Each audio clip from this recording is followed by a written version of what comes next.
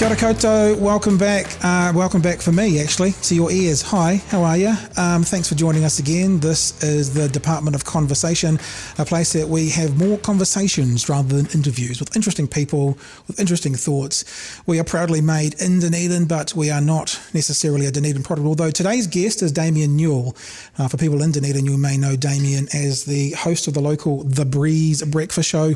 He's also a Dunedin councillor actually, and the corporate voice of Forsyth Bar Stadium when the Highlanders are playing. So he's an incredibly Dunedin-focused person. So I imagine in the podcast there'll probably be a fair bit of Dunedin stuff that comes up, but he is also a bit of a political junkie and a political animal. So I'm sure we'll be talking about big things happening in the world of politics at the moment. Come like us on Facebook. Just head to Facebook and look up Department of Conversation, or just DEPT of Conversation. And we look forward to bringing you a few more of these this year as we move to 2019 to see what this product is going to be and who's going to be enjoying it. So thanks for being with us again this time around. We'll probably see you again this time next week, give or take. And this is my chat with Damian NEWELL.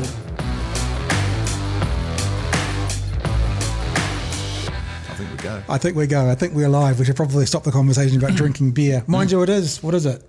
Beer o'clock. Yeah, it is beer o'clock. It's lunchtime. We can have a beer. Damian NEWELL, kia ora. Hello, kia ora, kia ora. You good, man? Yeah. It's wonderful to be here, mate. I've got to say I'm well impressed with the green room. Yeah.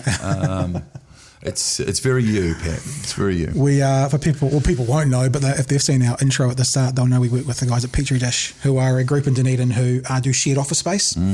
If you go to their website, which I think is just petridish.co.nz, James can confirm that for us. Probably be a wee link just pop up. Just look at the penthouse, and that's where we are, and this is where we are. South D in the background. Stunning. And just stunning. Yes. No, we were just talking before we went live about what we try and do in the podcast. What we're going to try and do is do a recap. Well, this is a conversation, not an interview.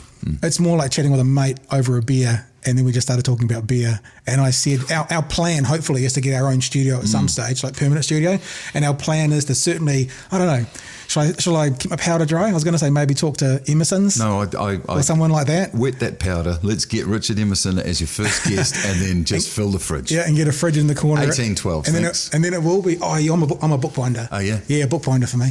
And then it will be like that. You know, I kind of said I can't do this because various health and safety requirements, but I almost wanted to have the vibe that if someone wanted to light up a cigarette, they could. Right. You know, like if this was being done in my house. That's some cutting edge stuff. Yeah, but we can't do that because it's in a workplace. Yeah, right. But if this was being filmed in my house, it would be like if you want to smoke. Yeah, that kind of laid back. Sure.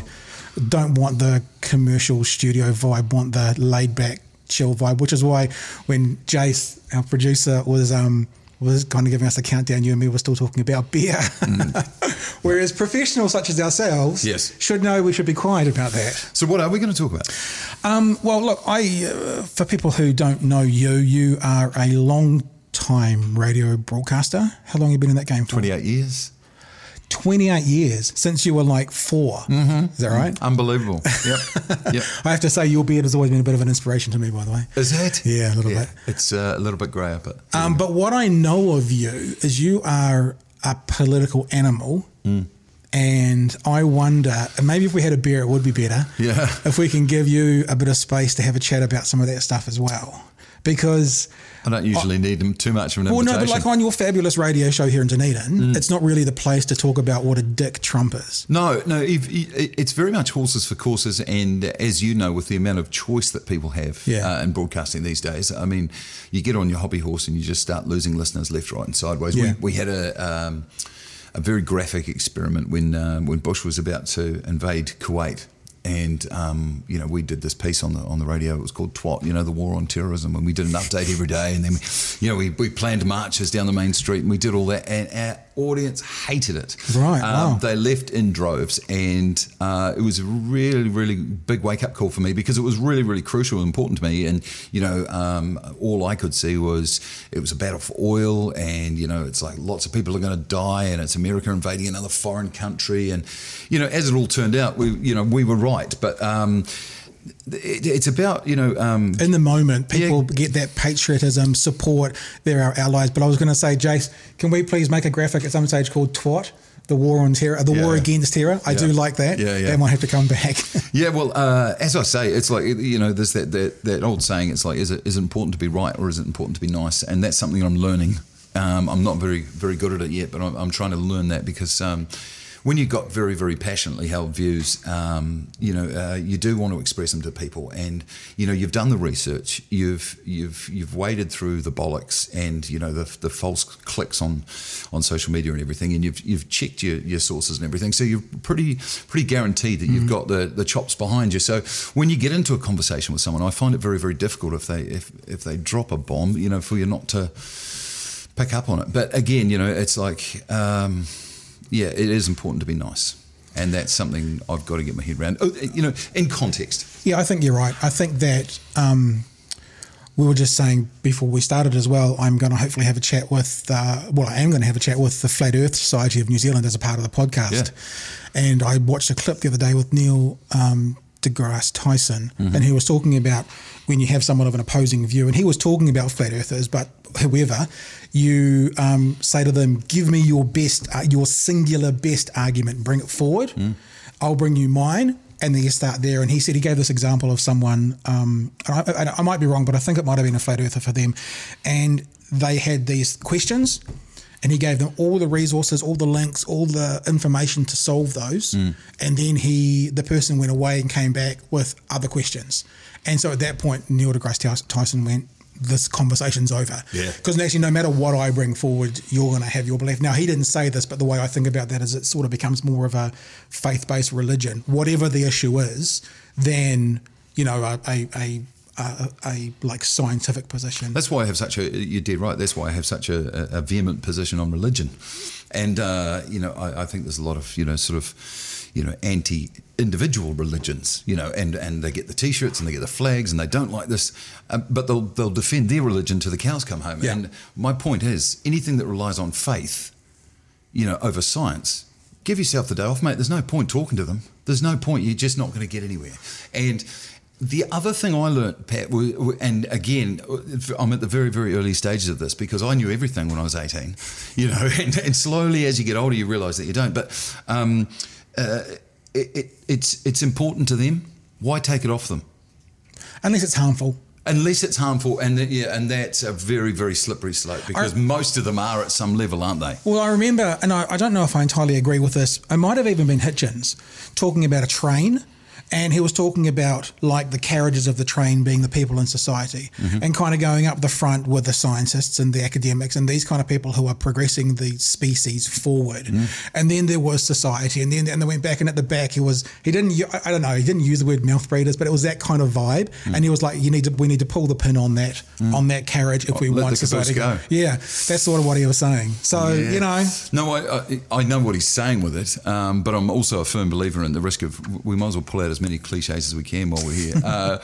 Society's judged on how you look after those less fortunate, and a lot of the time those that hang on nearest and dearest to a faith-based religion are those that need it, are those that don't really have everything else going on, and sometimes they just need that thing to cling to. And it's like, you can eviscerate their argument. You could sit there and take them right from Ricky Gervais does it very, very well. Yeah.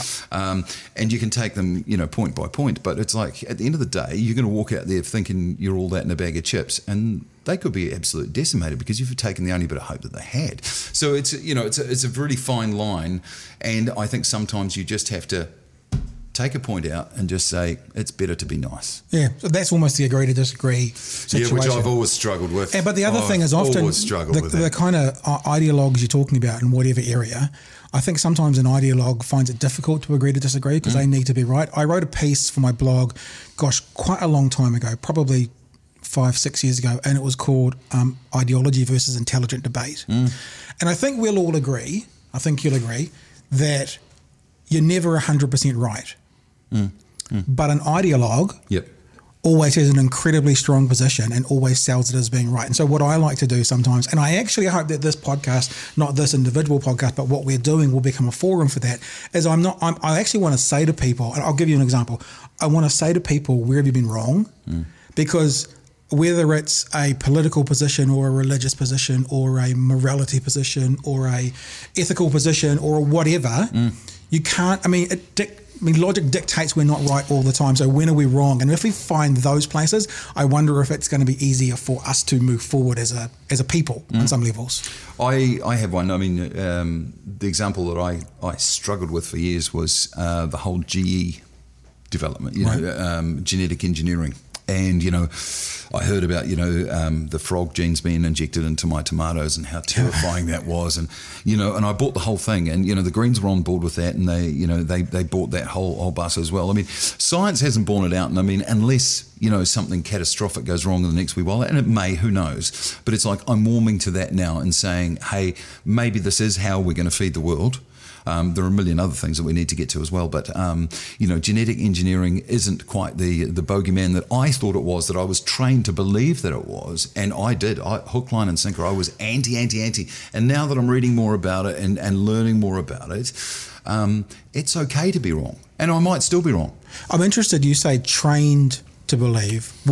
Explain that, because who trained you? How were you trained? Like, are you talking from self-taught? Yeah, that's what I'm saying. Is it Dr. Google? Is it the University of Dr. Google? Well, is it a political ideology that put this out there that you bought? What happens, and I think it happens to us all, is you pick your heroes in life that you love and you adore and you worship, and it's really, really comforting when they agree with you. Yeah. More importantly, you agree with them. Yeah. And even if you didn't quite agree with them before they had that position, you probably tend to. Now, if you take that out, social media is basically that echo chamber, because you get rid of the people that disagree with you. I keep a few around for sport, but generally speaking, you do. You just, you exile those that don't agree with you, so you become just surrounded by people who think the same way you do, which is just so dangerous. And I invite controversy. I invite as many different viewpoints. I mean, it got really ridiculous for me during the last election. I mean, I was unfriended by many people and unfriended a few myself, and I just thought at the end of it, when we came out and we had no result, essentially, and Winston was going to be kingmaker and he was going to do his business and do what Winston does, I just thought, wow, was that all worth it?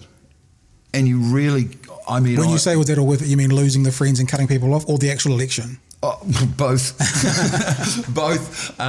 But I mean, just dying in the ditch over things. And realistically, when it comes to political debates, it is just ideology, because you can find the facts you want to back your argument. When we're talking about scientific things, obviously, I think it's a lot more black and white most times. But yeah, I think you tend to train yourself and surround yourself by people who are going to agree with you, and that's the pages that you follow. That's the T-shirts that you buy. That's the people you hang out with, the music you listen to, you know what I mean? And I think what we've got to remind ourselves is, in this time, is what got us here as human beings is the fact that we could adapt when new information was given to us. That's why we're all here. Otherwise, we'd be dead. It seems as well that the two streams, like an ideology, will be immovable and wrong. I'm just generalizing now. Mm-hmm. Whereas science will be movable, but still wrong. Ask Pluto. Yeah, and I think about, things like going through school. I mean, we're of a similar ilk. You go through school, even silly things like, this is how you do sit-ups. Oh, no, you don't sit-ups like that. You do crunches because it's bad for your back. Oh, eggs are terrible for you. Oh, now eggs are the best thing in the world. Oh, low fat is good. All these things all change as we go. And that may not be science, because there's a lot of, I'm sure someone from your political ilk would be passionate to talk about, what's happened in the food industry in the last 50 years.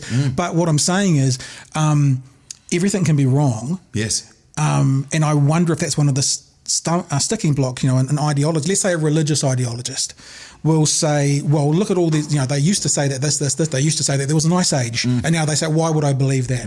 And they will say, we've always had the truth. Whereas a scientist will say, yeah, we were wrong, and now we're moving to a different, and then the rebuttal is, well, you're wrong now. Yeah. So then where do you go? And I mean, you're talking about when, I was thinking as you were talking about, we surround ourselves and we look up to people we agree with, and straight away I thought religion, because I know there are lots of people in America in the evangelical world who have started to become accepting and open to LGBT issues, and many of the leaders, in fact, I'd probably go so far as to say all the leaders, and people like Rob Bell and Tony Campolo and these people who people watching and listening may know of, are now all ostracised by the evangelical group, because although they've got 50 years of being a hero of that movement, they change one position and they're ostracised. Yeah. And I wonder, that happens in every ilk of life. I surround myself with these people, I agree with these people, they agree with me. Oh, now they don't. I was going to say the devil, I didn't mean it in a religious way, but they're now the enemy. The pariah. Yeah. Yeah. I think, I'm just trying to think of another meme. Essentially, it says, speak your truth even if your voice quivers.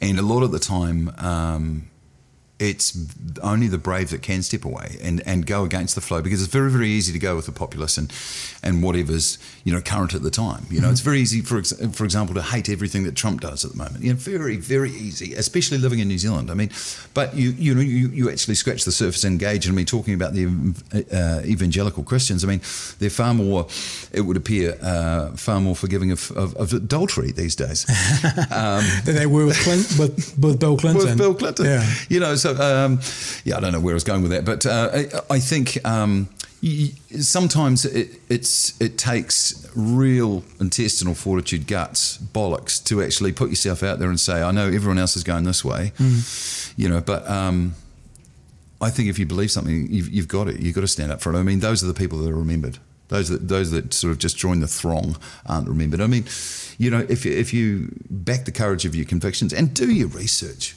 Don't be a monkey. Don't just grab the next thing that comes along on social media. I mean, cross-reference. It's more important, as I'm sure you know. I know you love the news as much as I do. It's so important now that we cross-reference. You can't take anything as gospel. I have a bullshit meter. Yeah. I have a little nerve in the back of my neck that goes do-do-do-do-do-do-do. And like the classic example was just the other day when Donald Trump Jr. released that photo of Anderson Cooper. On his knees, apparently, some people were saying, in floodwaters to make his dad look bad, when the photo was 10 years old. Yep. And Anderson Cooper decimated them on CNN. Oh, look, there it is. There's the image there. If I bring that up, that one there. Yeah.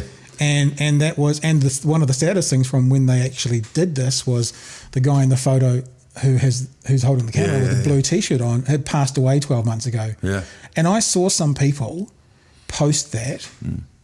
People I respect in America, because I follow the news and I follow this sort of world, and it gutted me because it's complete bullshit.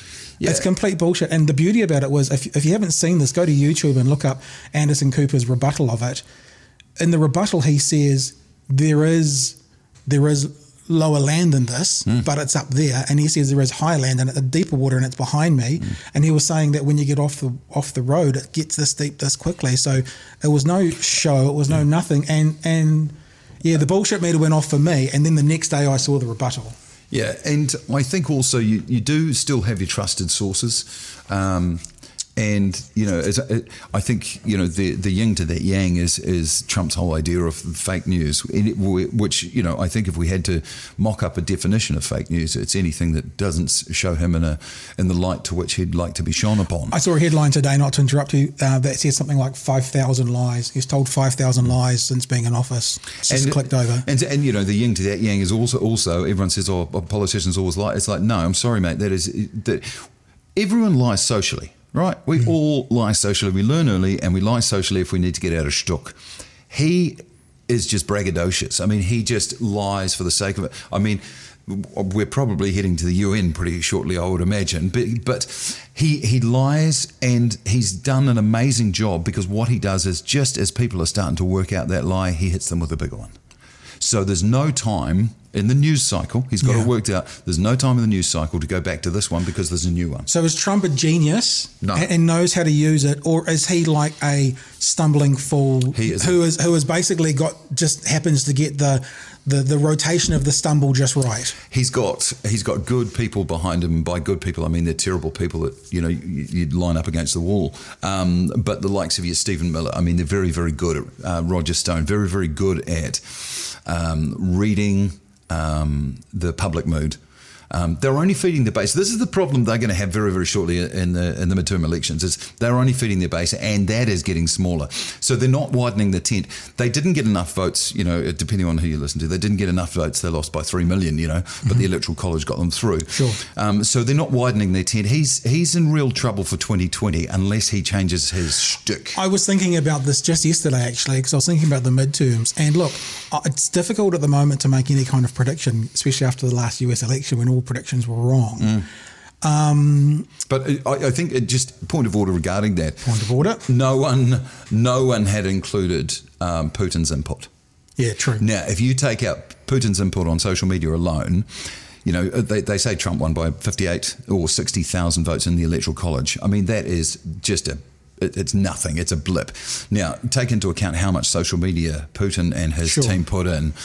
That's it right there on a stick. So I think to a certain degree, the pollsters are wrong, but they hadn't put the quotient of Russia in there. But what I was going to say is, you can include that in my statement, is that who knows what's going to happen in this upcoming election.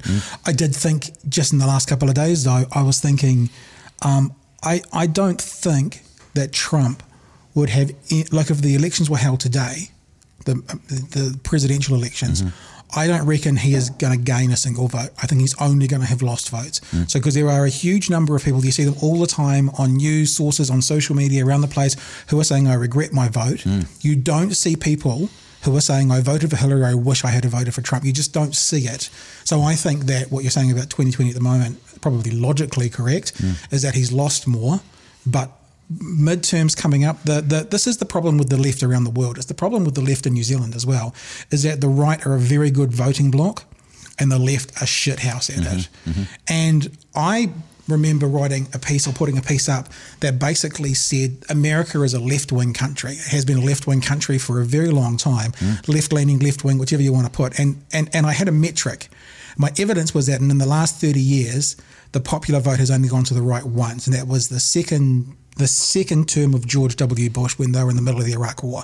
That's the only time that the right, quote unquote right, has won the popular vote. That means that for the past 8, 9, 10, whatever it is, elections, there have been more people voting for the left than the right. That's a metric, a measurable metric to say it's a left-leaning country. When people say things like, America's the greatest country in the world, I always say to them, what's your metric? How can you measure that? But I think this left voting bloc is a problem. It always has been.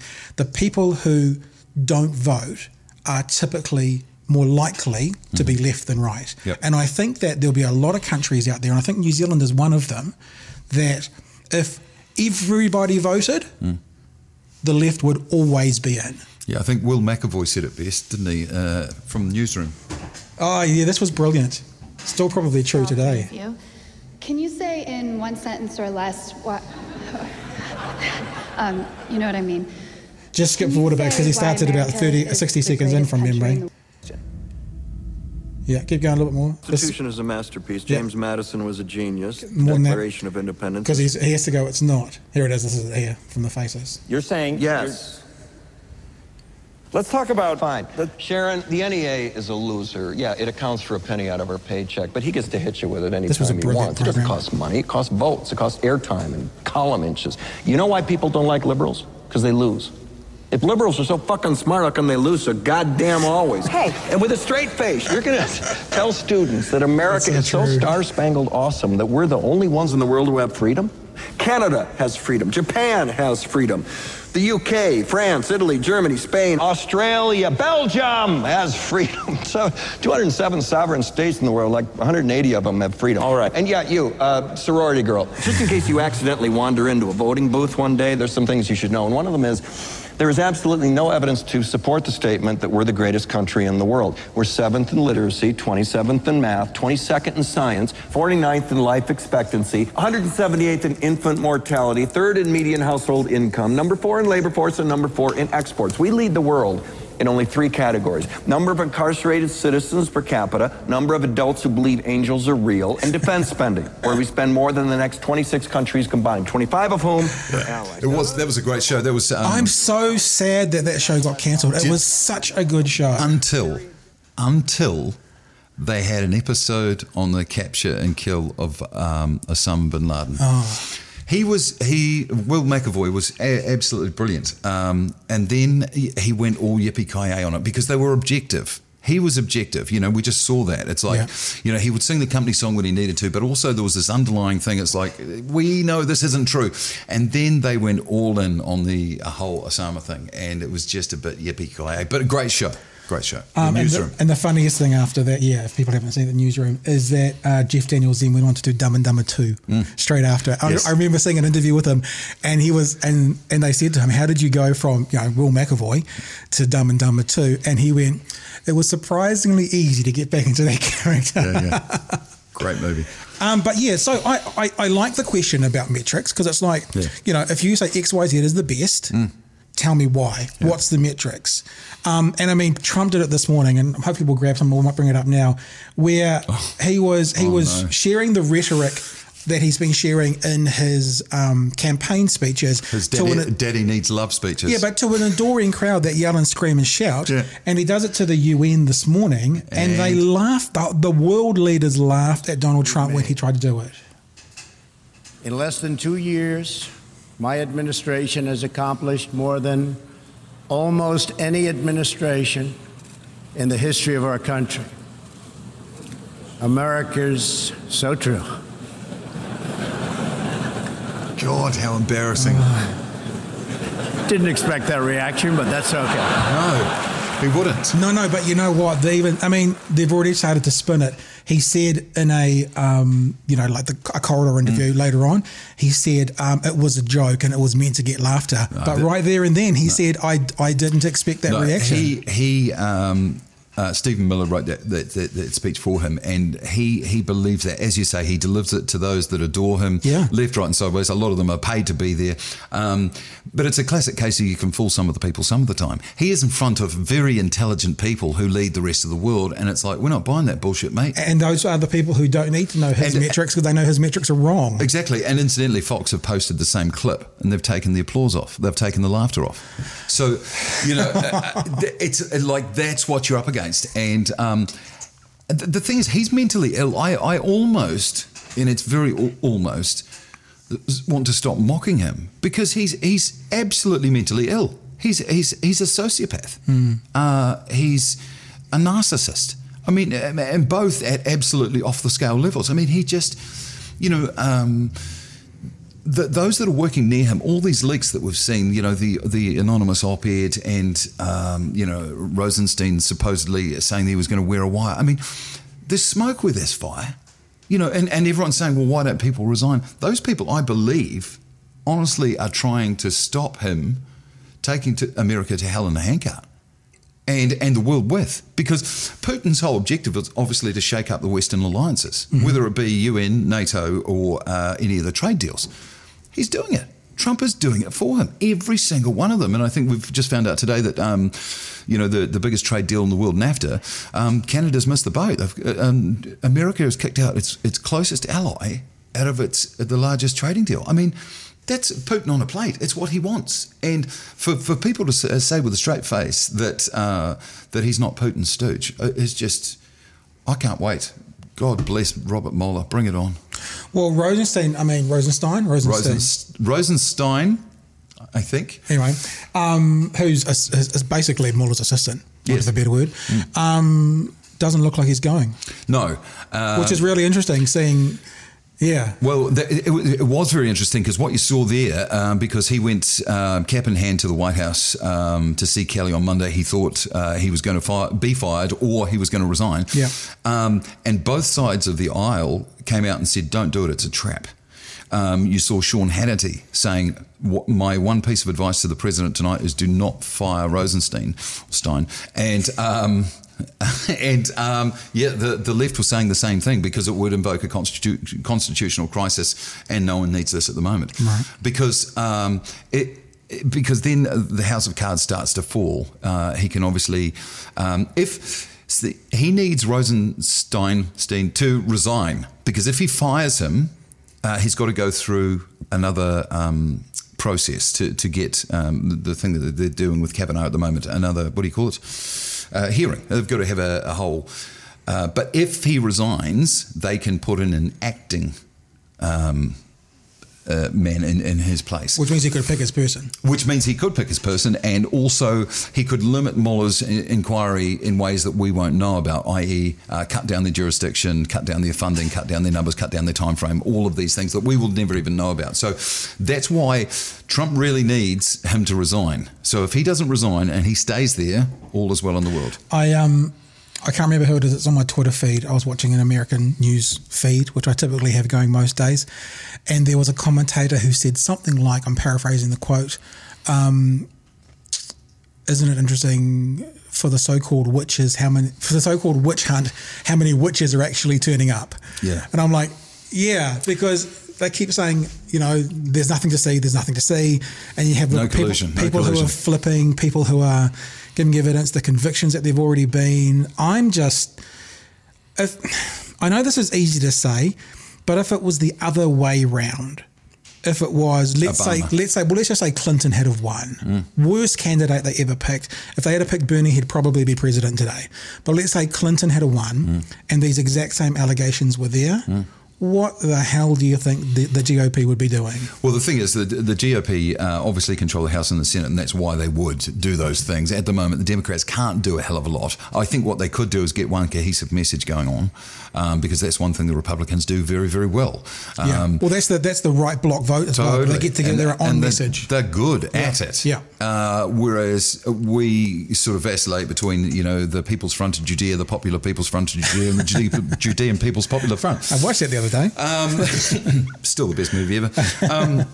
So I think that's one thing that they could do. Everyone's talking about the blue wave in the midterms. I think that will happen. I think they'll get the House, and there's rumours about that they may get the Senate as well. But it's not all over and done with. I mean, even if Mueller comes back with damning evidence, it's up to Trump whether it gets released. I mean, it'll be leaked, within seconds, but then he can just go back to his deep state argument, and the world's against him. He's what he does well is he comes up with those two word or two syllable things like no collusion and fake news, build the wall, lock her up, crooked Hillary, all those catchphrases, and he does that very well because without putting too fine a point on it, the majority of those that vote for Trump and voted for Trump are dumb as a bag of hammers. I don't know why no one says that. That we dance around it, but at the end of the day, if you voted for him,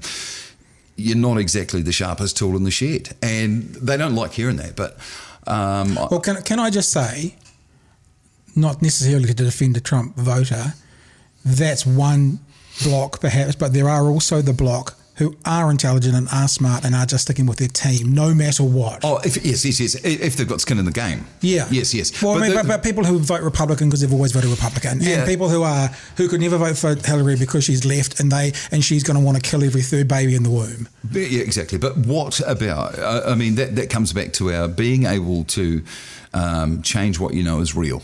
And if you were in the Midwest of America and you've watched all the jobs go offshore and you're poor and you don't have a house and he may have been the hope. And I understand that, and fair cop to that. But at what point do you jump ship? At what point do you say, I made a mistake here? I voted for him, but it's a gargantuan error. And I think we're going to see that, as you mentioned. I think we'll see that in the midterms. I don't think we'll see that. I don't think those people are going anywhere because, as you say, they're surrounding themselves with people. But the independents, those people, the people who voted independent can go either way. So look, I actually think that it's 40-40-20. There's 40 on the right, 40 on the left, and there's 20% independent. And I reckon it's those people who always decide the election because there are the people, maybe it's less than 40, maybe it's 20 who would no matter what will never change. Maybe there's 20% who might swing, maybe, but are likely to stay the same. And there are 20% who genuinely can go either way. And they're the ones that won't go back to Trump necessarily or won't vote. But I also think local body politics, this is an area now that you're involved in America, it's a little less about your party and more about the person as well. If you've got a really good person to represent you locally, it's less important what party they belong to and more important who they are. Mm-hmm. So that may play a factor in the midterms as well. Yep. There'll be many factors. But I think it would still see. I think that one thing the Democrats have done well is this whole Supreme Court nomination of Kavanaugh. Obviously, we had the sexual allegations against him. There was one, now there's two, and Michael Avenatti says that he's got a third, possibly more. I think he said that going to come out today. There was going to be a name that was going to come out with more, and because Kavanaugh said he was a virgin right through high school and well beyond it. But you see what the Democrats have done, and which can I just say means nothing about a sexual assault. No, because he never had sex with the first accuser, and that's not the accusation. It's like saying, look, I would never punch a person in the street because I've never been in a boxing match. They're actually completely different scenarios. You can attack someone and attempt to sexually assault them and still remain a virgin. Those things aren't... Oh, no, mutually exclusive. No, for sure. But I mean, it looks more and more like he was an absolute scumbag. But what the Democrats have done with this, and it's morally wrong and reprehensible, but it's about time they got in the game, is they have played this so they have asked the white male middle-aged Republicans to come out and diss those that are making the accusations. Now, the people that didn't vote in the last election were white middle-aged females. So if you've got all these bully boys beating up on this brave woman to come out with her accusation of sexual assault, that seems pretty credible. Let's face it, if you're gonna make an accusation and ask the FBI to come and investigate it, you must be pretty sure. Yeah. Well, there's two possibilities. You're either very sure, or you're trying to delay the process long enough to take the house. I mean, you can't lie to the FBI. You go to the big house. Well, but I think it was Clarence Thomas. The FBI only took 3 days to do that investigation. So Anita Hill, wasn't it? Yeah. Someone made a very good point the other day where they've held that seat open for 400 days. What's another week? Yep. Yeah. Well, I mean, they know. I mean, the more this plays out, the more... As you say, they know, as in the GOP knows? The GOP knows there's more to come out. They want to get this over and done with very, very quickly before someone else comes out. Oh, my goodness. Look at this picture. It's a picture on a bus. Where is it? Somewhere? Yeah. Oh, and the headline. Scroll down. What does the headline say? Does this woman for Kavanaugh bus photo op show mostly men? Just have a quick count up. Yes, it does. This came out earlier this week and is mostly white men. Yep. There's a few women there. Yeah, there's a couple. I think why? I mean, the general question is all these people making the accusations, and Avenatti's got on the bus as well. Have asked for an FBI inquiry. Now, if you're lying to the FBI, if you're making a false claim to the FBI, you will go to jail. There is no ifs, buts, or maybes. Now, they've put themselves out there, and realistically, these people's lives, once you've done this, once you've stepped above the parapet, these lives are ruined. They've had to move house. They will death threats, a whole bit. So it's like, I can't understand why they would do that and ask for an FBI. And at the other end of the scale, if you're going to nominate Kavanaugh for a lifetime position on the judiciary, make sure that it's squeaky. Have an FBI. Yeah.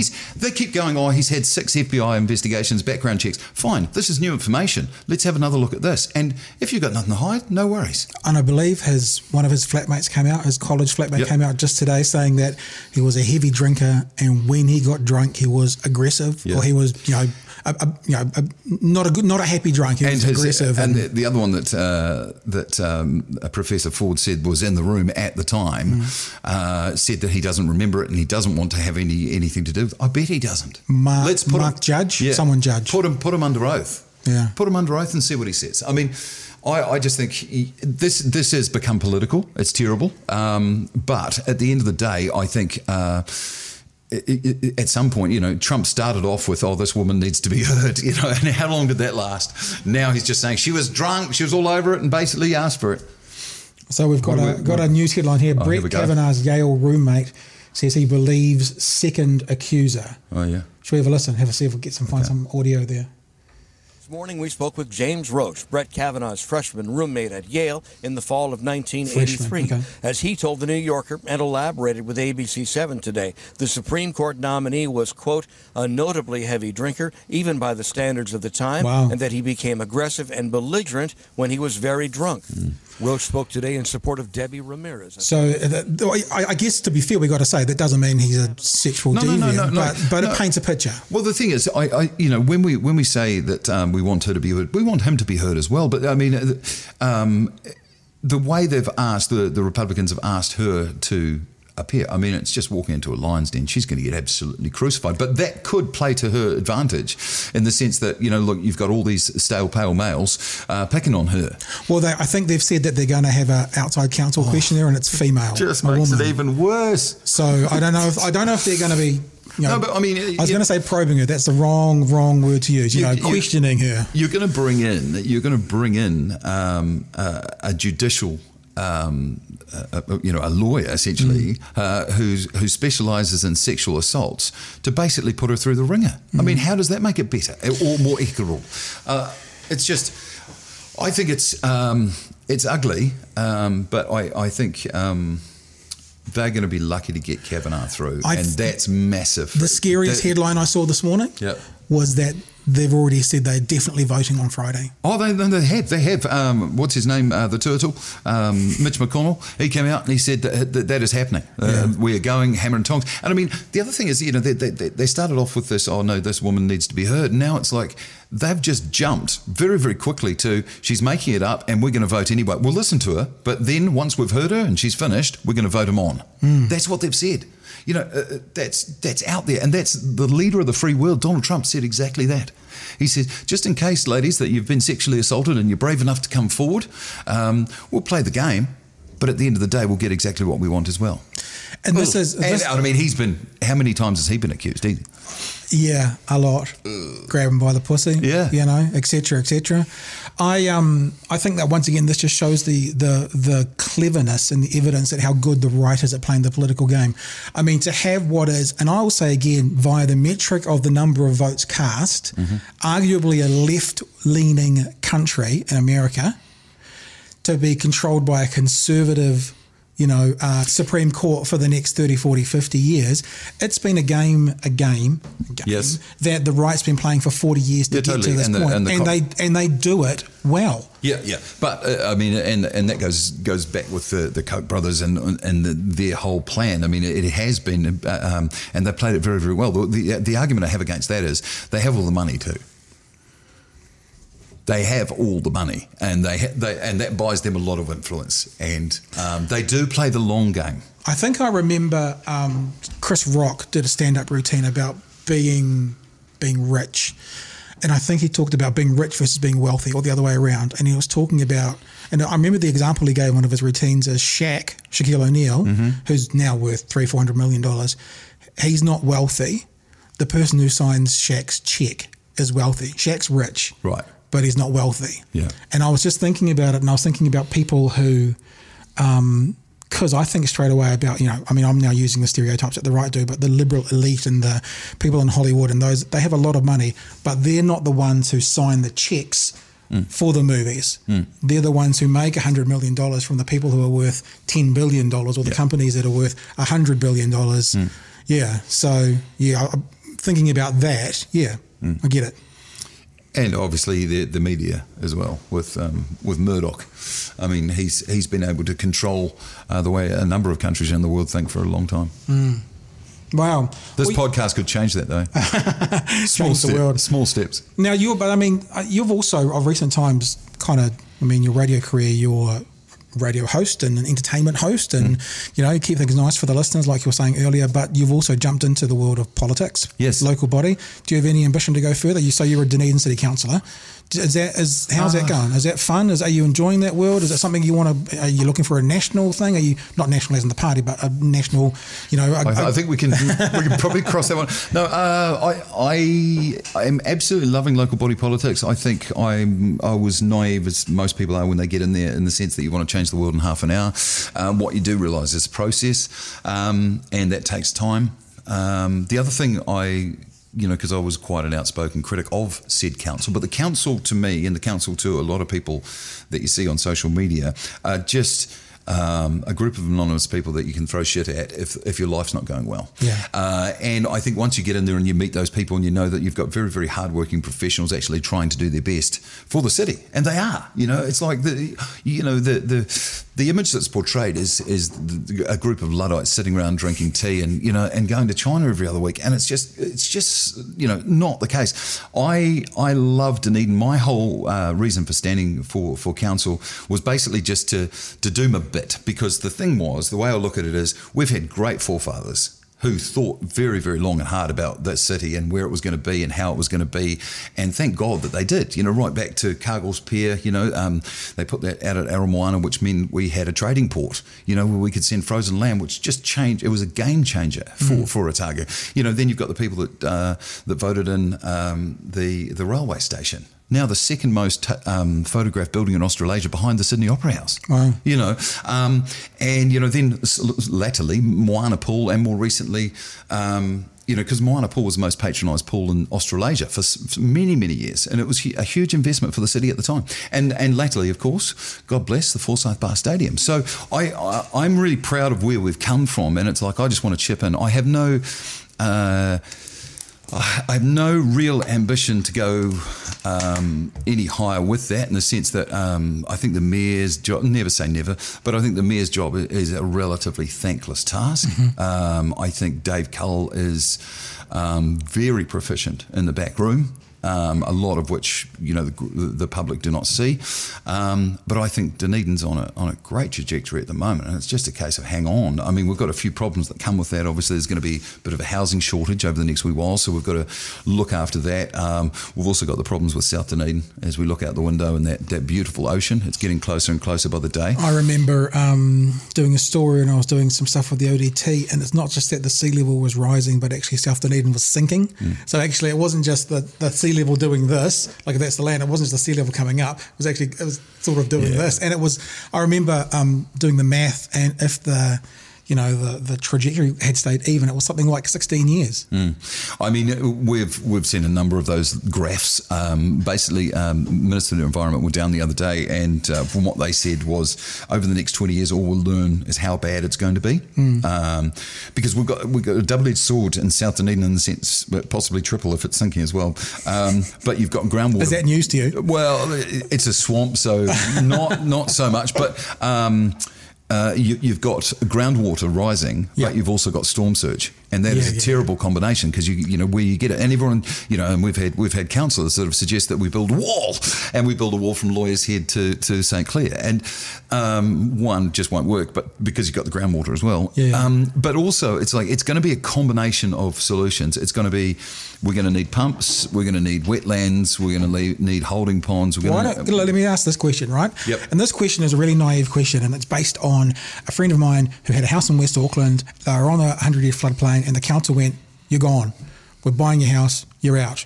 Why not just the areas at risk? We just go park. Like, I mean, I know this is not a Dunedin podcast, no, but we're talking about it because this is a relevant question for other places where sea level is rising. Why doesn't the council, the central government, whatever, say, in the next 20 years, here are the 100, 200, 300 most seriously at risk buildings. You're gone. Here's the payout. Go away, buy elsewhere, do what you need to do, and then after that, look at the next round, and after that, look at the next round. Well, they basically did it in Christchurch for a quake. We're just basically preempting our natural disaster. Why don't they get onto it? Our natural disaster is happening in slow motion, and the problem we have is we don't have 200 or 300 houses. We have 3,604, I think, at last count, that are in the gun directly. Now, that could be over the next 20 years, it could be over the next 50 years, it could be over the next 100 years. So at what point... This is the huge thing, and one example, I think it's Whitianga, but I could be wrong. What happened up there was the council did projections on where the 100-year flood line was going to be, and a lot of these beautiful, beautiful $1 million properties had the water line going right through the middle of their lounge. And they said, well, hang on, you've just devalued our property by X amount of dollars. They took the council to the court, and they had to take that off the limb. Right. So the council were aware of it. They tried to warn others that was going to be the case, and lost in public court. But isn't that similar here? I mean, again, not a Dunedin podcast, so this goes for any coastal area. Yeah. I mean, I remember up and down the country. We lived up the hill to start off with, right? I always said I would never buy. I mean, I'd flat in South Dunedin, but I'd never buy a property in South Dunedin in those flood zoned areas. Isn't that already known? Don't people already know that? Does that not have to be on the limb or whatever? If you're buying now, yes. If you were buying 20 years ago, no, you wouldn't have known. And this is the problem. And a lot of those residents are our oldest, right. Most vulnerable in the sense they don't have pockets of wedge. I mean, what we saw this year was the Australian Insurance Council come out and say, here's, I think it was a $91 premium they were putting on properties for flooding, essentially. So if you take that to its natural conclusion, they'll either say, look, we'll do fire, we'll do burglary or whatever. We're not doing flood anymore. So we're not insuring you against flood. So then if you're sitting in your $800,000 house anywhere on the coast, right, how the hell do you sell it?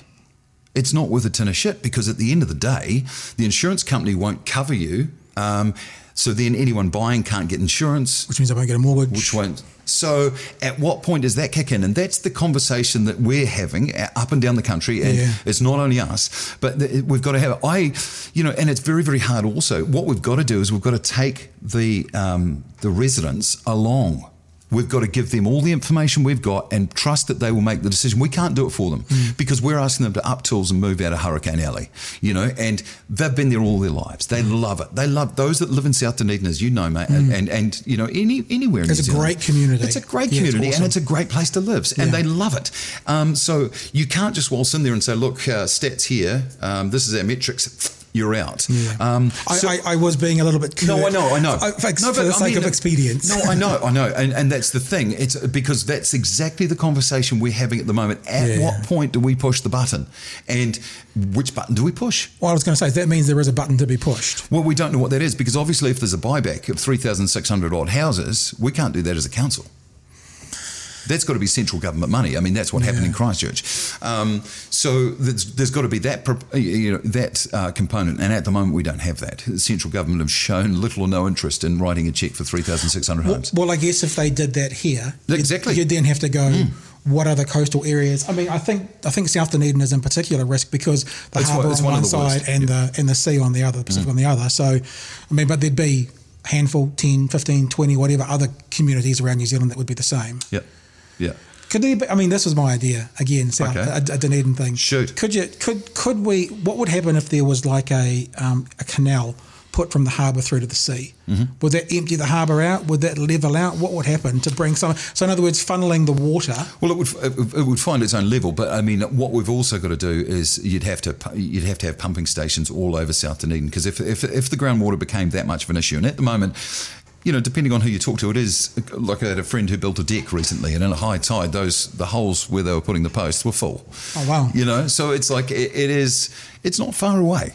So it's going to be a combination. All we've heard so far is we can't do one thing or the other.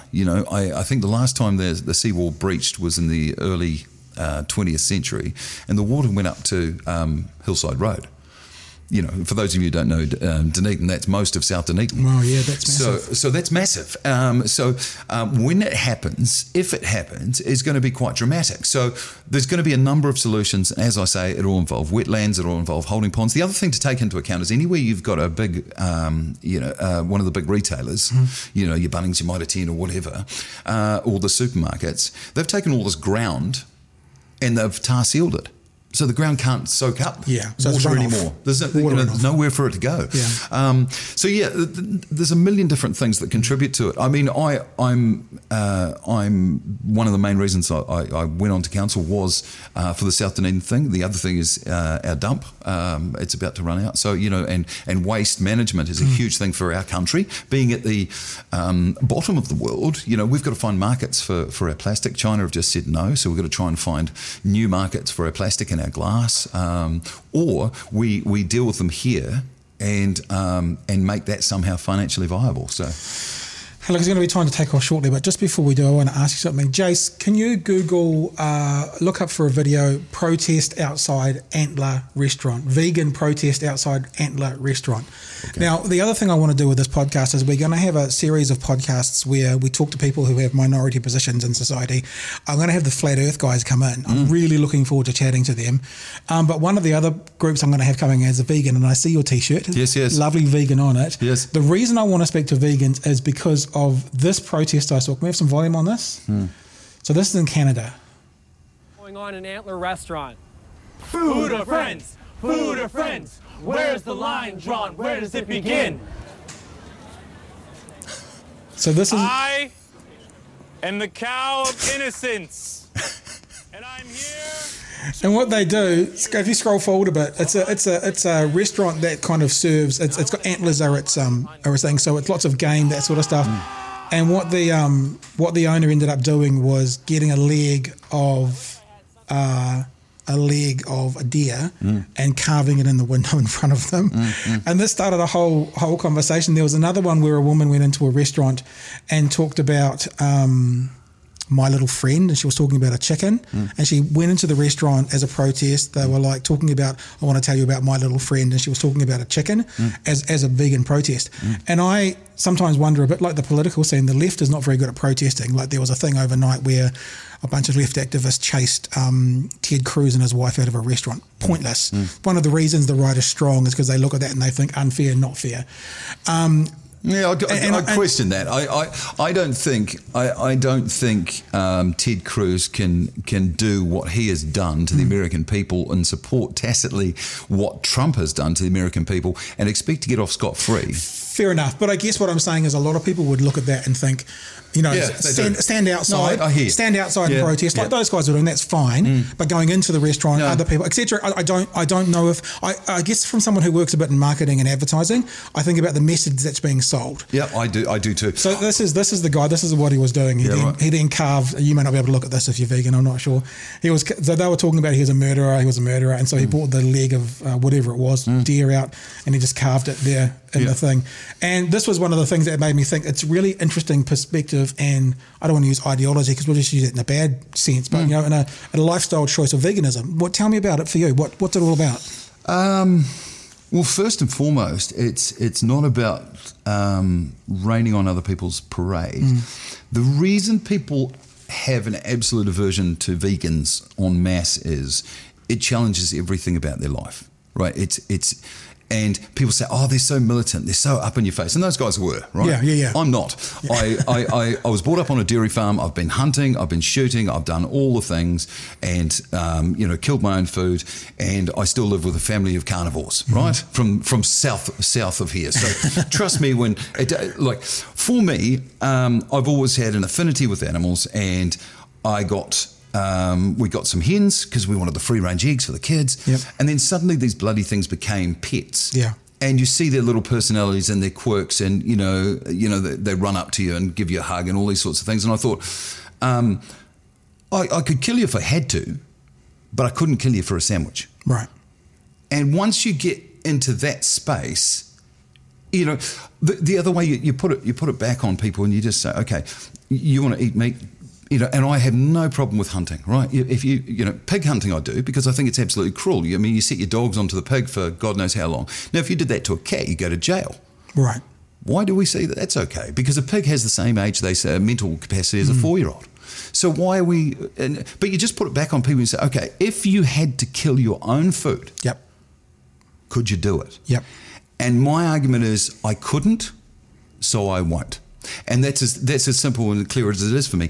But when people say, vegans are very, very militant and they're in it challenges everything about it. That's what makes you feel sad, because the thing is, you'll look at, if you send 10 5-year-old kids into a room with a puppy and a pig, they'll play with both.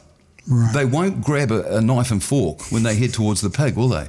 We're not, and everyone says, that's why we're at the top of the food chain and everything. And, the constant, where do you get your protein? Where does an elephant get its protein? Where does a rhino get its protein? So where do you get your protein? Plants. All protein comes from plants. Look at a gorilla, a silverback gorilla, Do you eat eggs? I mean, I know you said vegan, that does make sense, but there's always been a conversation that I've heard people saying an unfertilised egg. And there's honey and there's all sorts of things. This is why I'm not militant about it, because, I mean, I live in a family and my lady is very kind to me and she cooks me mostly vegan meals. Yeah. We've got our own hens. I know if those hens could wrap those eggs and put a bow on them for the lifestyle we give them, they would give. So, I mean, I don't die in the ditch over an egg. I don't like eggs. It's not my thing.